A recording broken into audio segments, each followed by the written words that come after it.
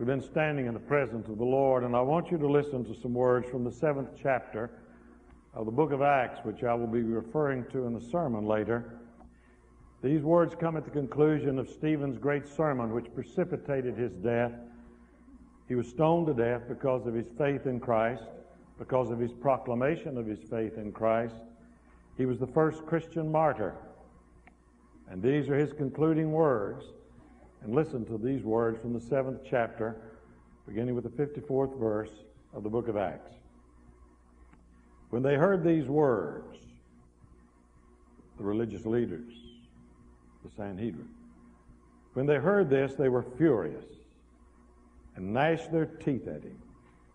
But Stephen, full of the Holy Spirit, looked up to heaven and saw the glory of God and Jesus standing. We stand in His presence. And when we go into His presence in redemption, He stands. How gracious. Jesus standing at the right hand of God. Look, He said, I see heaven opened and the Son of Man standing at the right hand of God. At this, they covered their ears and yelling at the top of their voices, they all rushed at him, dragged him out of the city, and began to stone him. Meanwhile, the witnesses laid their clothes at the feet of a young man named Saul. While they were stoning him, Stephen prayed, Lord Jesus, receive my spirit. Then he fell on his knees and cried out, Lord, do not hold this sin against them.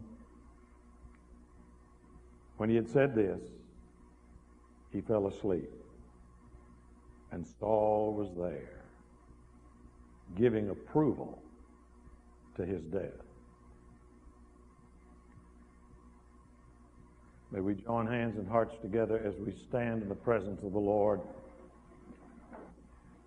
and we talk to Him. Father, we thank You for taking a stand for us, coming to this earth, to stand on Your feet, to walk, to talk, to minister, to heal, to have feet nailed to a cross, resurrected from the grave, to stand on the Mount of Olives, and to someday stand again in triumphant return. We thank You, Lord, for standing up for us. Lord, we thank You for the Stephens of the world, some martyred, many others not, but who still stand by the faith. Stand upon the promises. Stand upon the rock of ages. God, help us to get our feet firmly planted there again this morning, for all about us are sinking sands. The quicksands of transgression are all about us, Father. You know, You've been here. We need a clear pathway. We need to follow You so that we will walk on solid ground. Use this service, Father, to stabilize us today. We pray in Jesus' loving name. Amen. He was in a courtroom because of his faith in Christ. He'd been converted. Obviously a very brilliant young man, very devoted, full of great gifts. We're told in the 6th chapter that Stephen, a man full of God's grace and power, did great wonders and miraculous signs among the people. Opposition arose, however. That early embryonic Christian faith, so few in number, was under great opposition and pressure.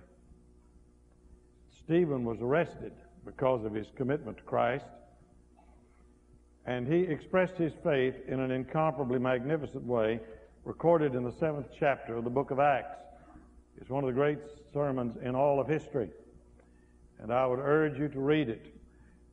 The key point that he is making in this, in summary, is in that 48th verse. However, the Most High God does not live in houses made by men. That was a threat to the whole ecclesiastical system of the day that felt that God resided and was confined in and to that temple on the mount.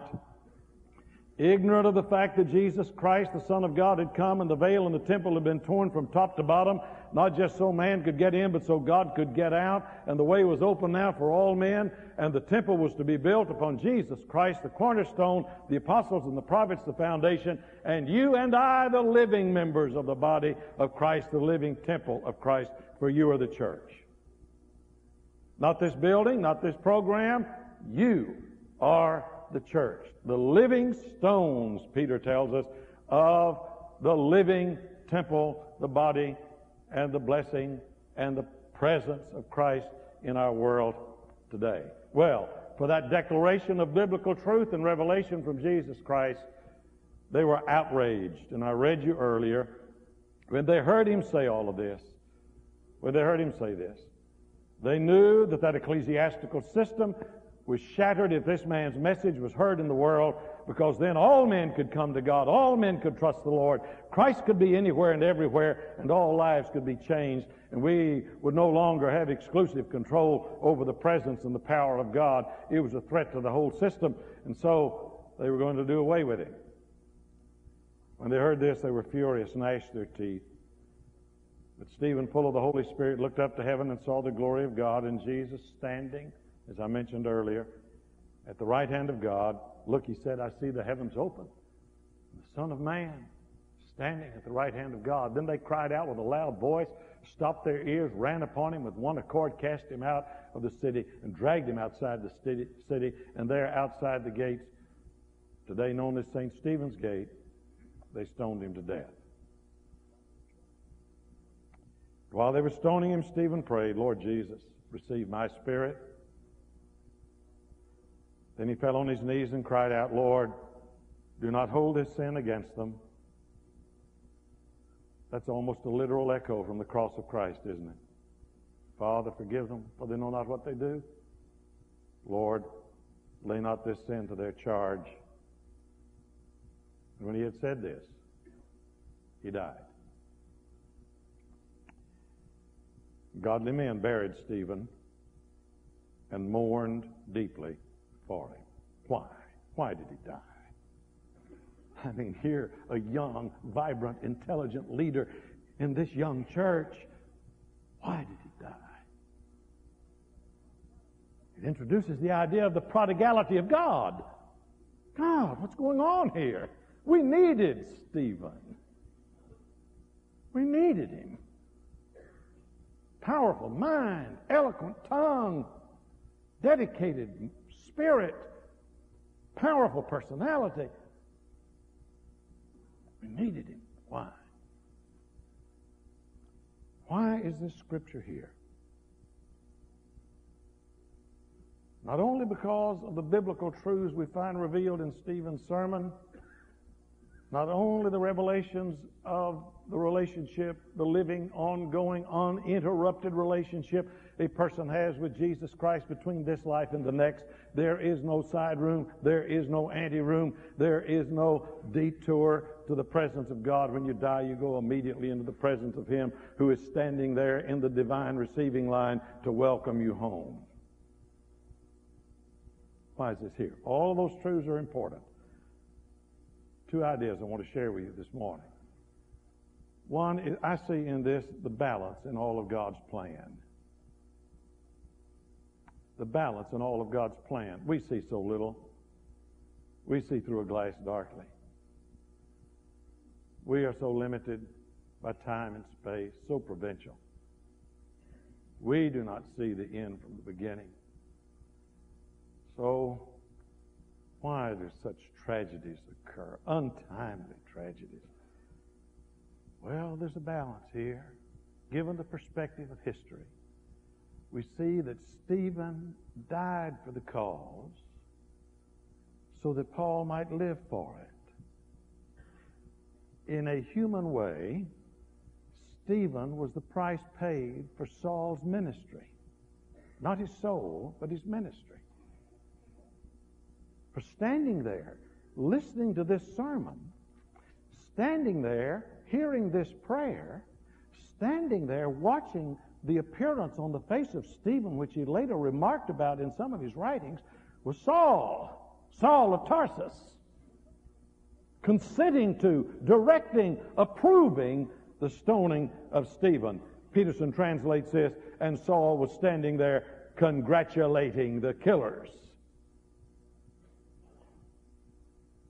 And this brilliant, erudite mind reasoned, what makes a man pray like that? There's no law that makes a man pray like that.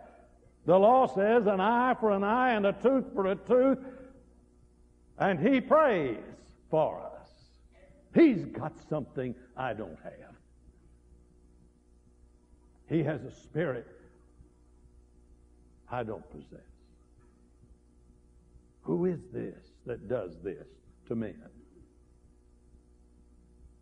And a few days later, he asked the same question when he fell with the blinding light from heaven hitting him between the spiritual eyes. He fell in the dust of the Damascus road, and he said, "Are you the Lord?" Is that what does it? Who are you, Lord?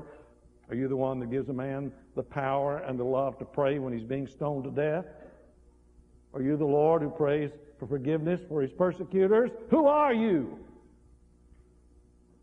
And the answer comes back tenderly, "I'm Jesus of Nazareth." And Saul the persecutor got up out of the dust of the Damascus road to become Paul the proclaimer of the gospel message. Stephen only preached one sermon that we know about. It was some sermon.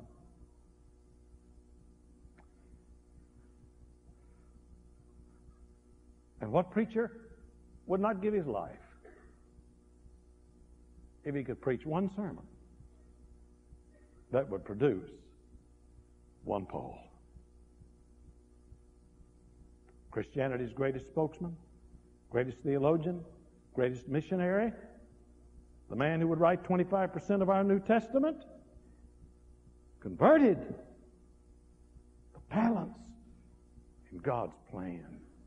Stephen dies, Paul lives, and the message is multiplied to the ends of the earth. But there is another idea I want to share with you. It's a paradox, and it'll bounce off of both sides of your mind if you let it. It's a part of life, and we know it is there, and we need to see it in the Scripture as well. We see in this passage and in this event and in others that I will relate to both the bitterness and the blessing of unrealized hopes. Both the bitterness and the blessing of unrealized dreams and plans.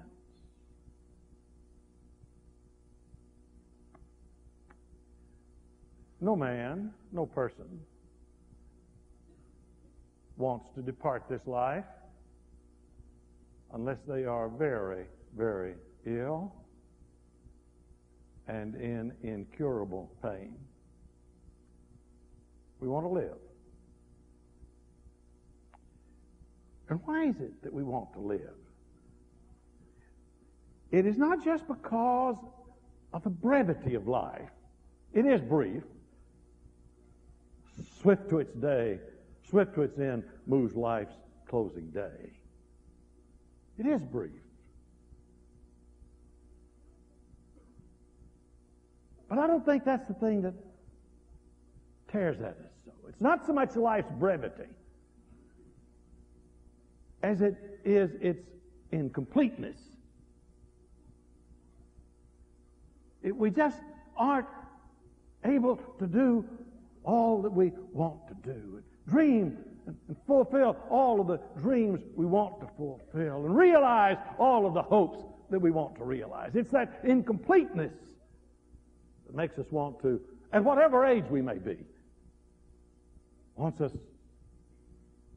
to live and to find completion. Well, you and I are not alone in that. I wish you would look in your Bible, and I'll make a quick summary of it here for just a moment. For the many people who didn't find completeness. We will talk in a moment about what they did find. Abraham in the Ur of the Chaldees hears a voice from God saying, I want to make your seed to multiply as the sands of the sea. And I'm going to give you a land. And Abraham, by faith, leaves Ur of the Chaldees, comes across that fertile crescent, across that desert, all the way over to the land of promise. He's moving out by faith. God has promised me a land. God has promised me a place. God has promised me a people. And he gets there. And he never owns 1 square foot of Canaan. Not one. Only a grave in Hebron. And his grandson Jacob caught the same vision, knew the same promise, had the same hope. What happened to him? He died a stranger in a strange land. Joseph, his son, caught the same vision, same hope, same dream. And his history ends in a coffin in Egypt. Moses, 40 years in Pharaoh's court, brilliant, educated, powerful leader. And then 40 years in the wilderness, God getting him ready for the last 40 years of his life, which was to be that great event of leading the children of Israel out of Egyptian bondage to the promised land. He's going to the promised land at 80 years of age. He still has a dream of 40 more years and moving into the promised land. And he gets on the threshold of the promised land there on Mount Nebo's lonely heights in Moab. Moses dies. He doesn't get to the land. He died in Moab. We all die in Moab. We all die in Moab. We all die short of where we want to be and to do all that we want to do and accomplish all that we want to accomplish. Stephen died in Moab. One sermon. Paul preached 30 years. He had the world in his heart. He wanted to go to the ends of the earth. He had a dream to go to Spain and preach. He never got to Spain. He got a jail cell in Rome and died. Moab. Well, what is the answer to this? If you have your Bibles, if not, make a reference. 2 Chronicles, the 6th chapter.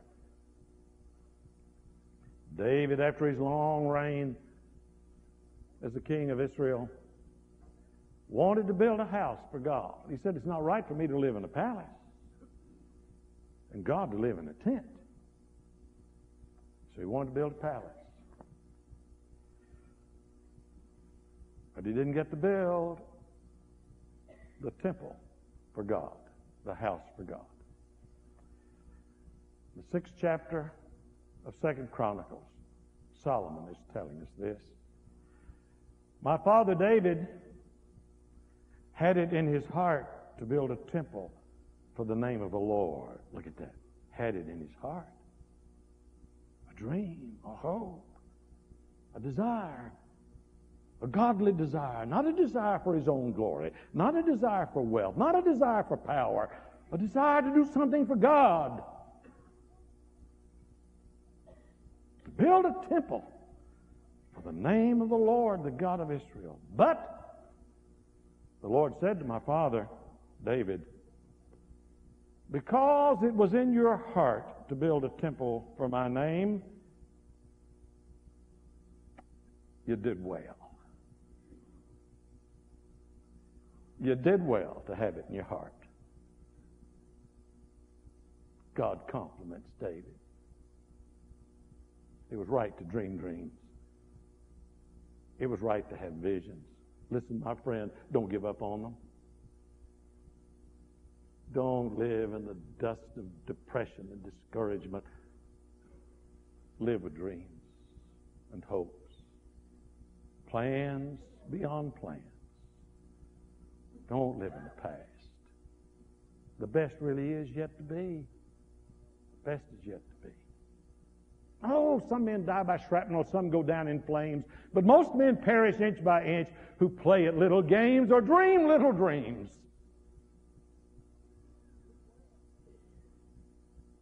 You did well to have this in your heart. Nevertheless, you're not the one to build the temple, but your Son, who is your own flesh and blood. He is the one who will build the temple to my name. The bitterness is the brevity of life, not only, but its incompleteness also. Where then is the blessing of life?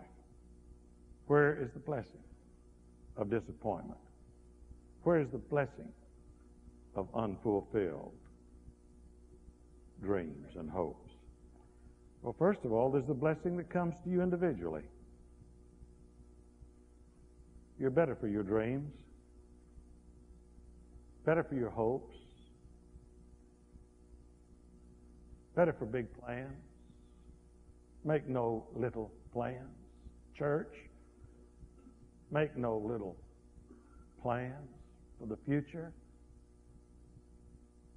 Don't have small hopes. Collectively and individually. Does something to our soul. It stretches our soul. Does something for us. Tennyson was right. Better to have loved and lost than never to have loved at all. Some people say, well, what you have not experienced, you have not missed. How tragic such a philosophy. Have your dreams, your hopes. You'll be better for them. It'll do something for you. It'll lift your eyes and your mind above the dreary reality of today, and you'll begin to look up towards some celestial lights of divine promise for tomorrow.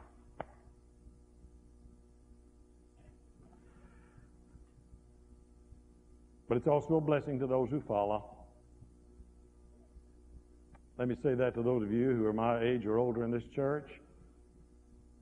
We may be the old men of Pentecost, but we're to dream dreams, and we're to have visions. We're to plant trees under which we never will sit. That's where the dreams are to come from. Don't give up on them in your own heart and life and home business, whatever it might be, and certainly not in the work of the Lord, because it will be a blessing to those who follow. Notice this. The dream of the Father became the deed of the Son. The dream of the Father became the deed of the Son. Sounds a little like God to me. God says, it is not my will that any perish, but that all come to repentance. I want the whole world to be saved. Who brought it about? His Son died to save the whole world. Father's desire, the Son's deed, redemption, the accomplishment. It'll be a blessing to those who follow. You know, I'm convinced that most victories come out of apparent defeat. Most real victories come out of seeming defeat. May take a year or 5 or 10 or 1,000, but they will come. They will come. And then lastly, I want to point out something that interests me, and that is the way God keeps books. The divine bookkeeping of God is an interesting thing to look at. And to help us see that, turn to the 4th chapter of the book of Romans. 4th chapter of the book of Romans. Paul is here talking about Abraham and about faith and about salvation. And listen to what he says. What then shall we say that Abraham, our forefather, discovered in this matter? What did Abraham learn? If in fact Abraham was justified by works, he had something to boast about. But not before God. What does the Scripture say? Abraham, now here comes God's bookkeeping. Not like ours. God has a different bottom line. Abraham believed God, and it was credited to him for righteousness. Man puts in faith, God puts in righteousness. Now, when a man works, his wages are not credited to him as a gift, but as an obligation. However, to the man who does not work but trusts God and justifies the wicked, his faith is credited as righteousness. David says the same thing. When he speaks of the blessedness of the man to whom God credits righteousness apart from works. And then he quotes David's Psalm, 32nd Psalm. Blessed are they whose transgressions are forgiven, whose sins are forgiven. Blessed is the man whose sin the Lord never counts against him. Here is a powerful truth. God counts honest purpose for achievement. God counts honest, divine purpose for achievement. Whatever the world sees, God sees fulfillment. He sees achievement. David, you did well to have it in your heart. You did well to have it in your heart.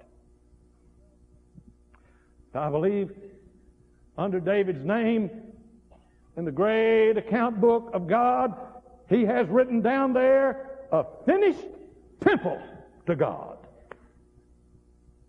He had it in his heart. And God counted it for fulfillment, for achievement. He takes the desire for the deed. He takes the desire for the deed.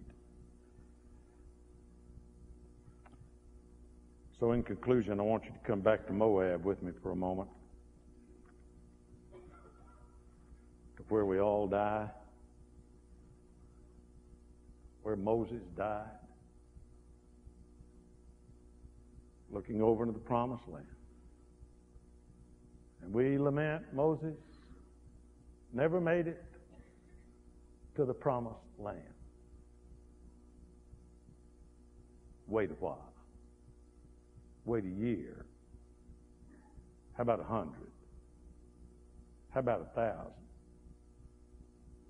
about a couple of thousand? And the Son of David, Jesus Christ, is standing on Mount Tabor, better known as the Mount of Transfiguration, where he is enveloped in all the Shekinah glory of the splendor of God. And he has with him his three friends, Peter, James, and John. And Jesus brought along two guests, one named Elijah, the prince of the prophets, the representative of all of the prophets, and he brought along Moses, standing on the mountain of transfiguration with God. Moses made it into the land.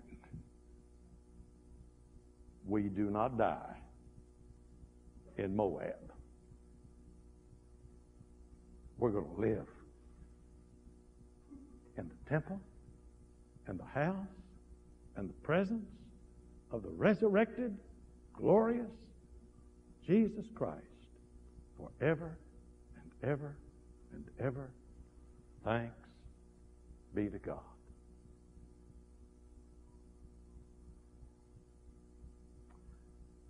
Your dreams will not end. They will be fulfilled.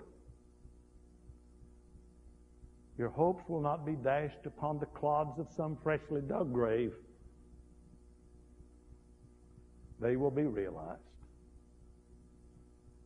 For he makes all things new. No Moab. New Jerusalem. Come join us there. Not by works of righteousness, but by faith. It gets accounted for, credited to us for righteousness. Would you come to trust the Lord this morning as your Savior? Come be a part of the life and fellowship of a church that endeavors to proclaim His love and His message. Don't be restless, because there's some restless hearts here. We'd sung 2 verses of the invitation hymn this morning, maybe 3. And suddenly 2 young men came walking down that outside aisle. One a junior, another a senior in MacArthur High School. Jim Graham, our student minister, didn't know them. Jeff Simmons didn't know them. But a young man from our church had gone to camp a few weeks ago, and he'd come home and he'd witness to his friends.